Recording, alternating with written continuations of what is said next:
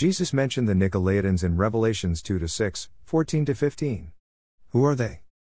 Meaning of the word. The word Nicolaitan is a compound word which is composed of 3 Greek words. It is a proper noun. The word is transferred instead of being translated into English. Thus, it is subject to the laws of Greek construction in regard to ellipsis, contraction and phonetics. Some Bible commentators believe they were a heretical sect who followed the teachings of Nicholas, whose name means one who conquers the people, who was possibly one of the deacons of the early church mentioned in Acts 6:5, and the saying pleased the whole multitude, and they chose Stephen, a man full of faith and of the Holy Ghost, and Philip, and Prochorus, and Nicanor, and Timon, and Parmenas, and Nicholas a proselyte of Antioch. It is possible that Nicholas, a proselyte, a new convert, became an apostate, denying the true faith and formed his own group. Their teaching perverted grace and replaced liberty with license. Other commentators believe that these Nicholaitans were not so called from any man, but from the Greek word Nicola, meaning let us eat, as they often encouraged each other to eat things offered to idols. Whichever theory is true, it is certain that the deeds of the Nicholaitans were an abomination to Christ.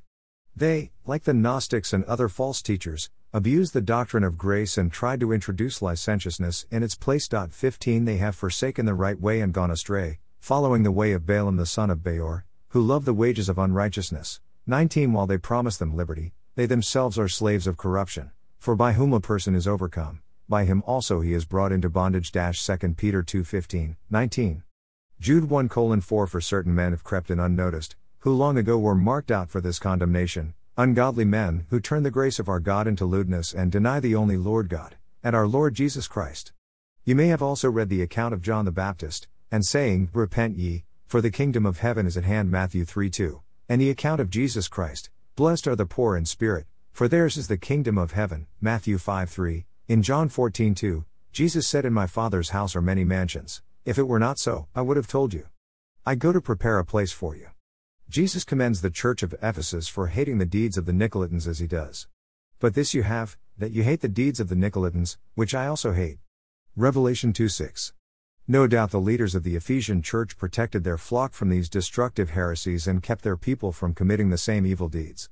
All sin is hateful to Christ, as it should be to his followers, as we hate men's evil deeds, not the men themselves. For the church at Pergamos, Jesus had not commendation, but censure. Unlike the Ephesians, they actually embraced the teachings of the Nicholaitans. Thus you also have those who hold the doctrine of the Nicholaitans, which thing I hate. Revelation 2:15.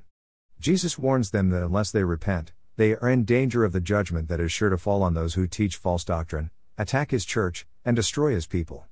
The sword of judgment is poised over their heads, and his patience is not limitless.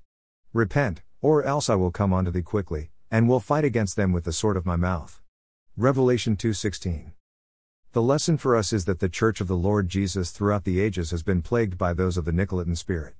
The only way to recognize false teaching is to be intimately familiar with the truth through the diligent study of the Word of God. Jesus Christ is the truth for all generations. Jesus said unto him, I am the way, the truth, and the life, no man cometh unto the Father, but by me. John 14:6.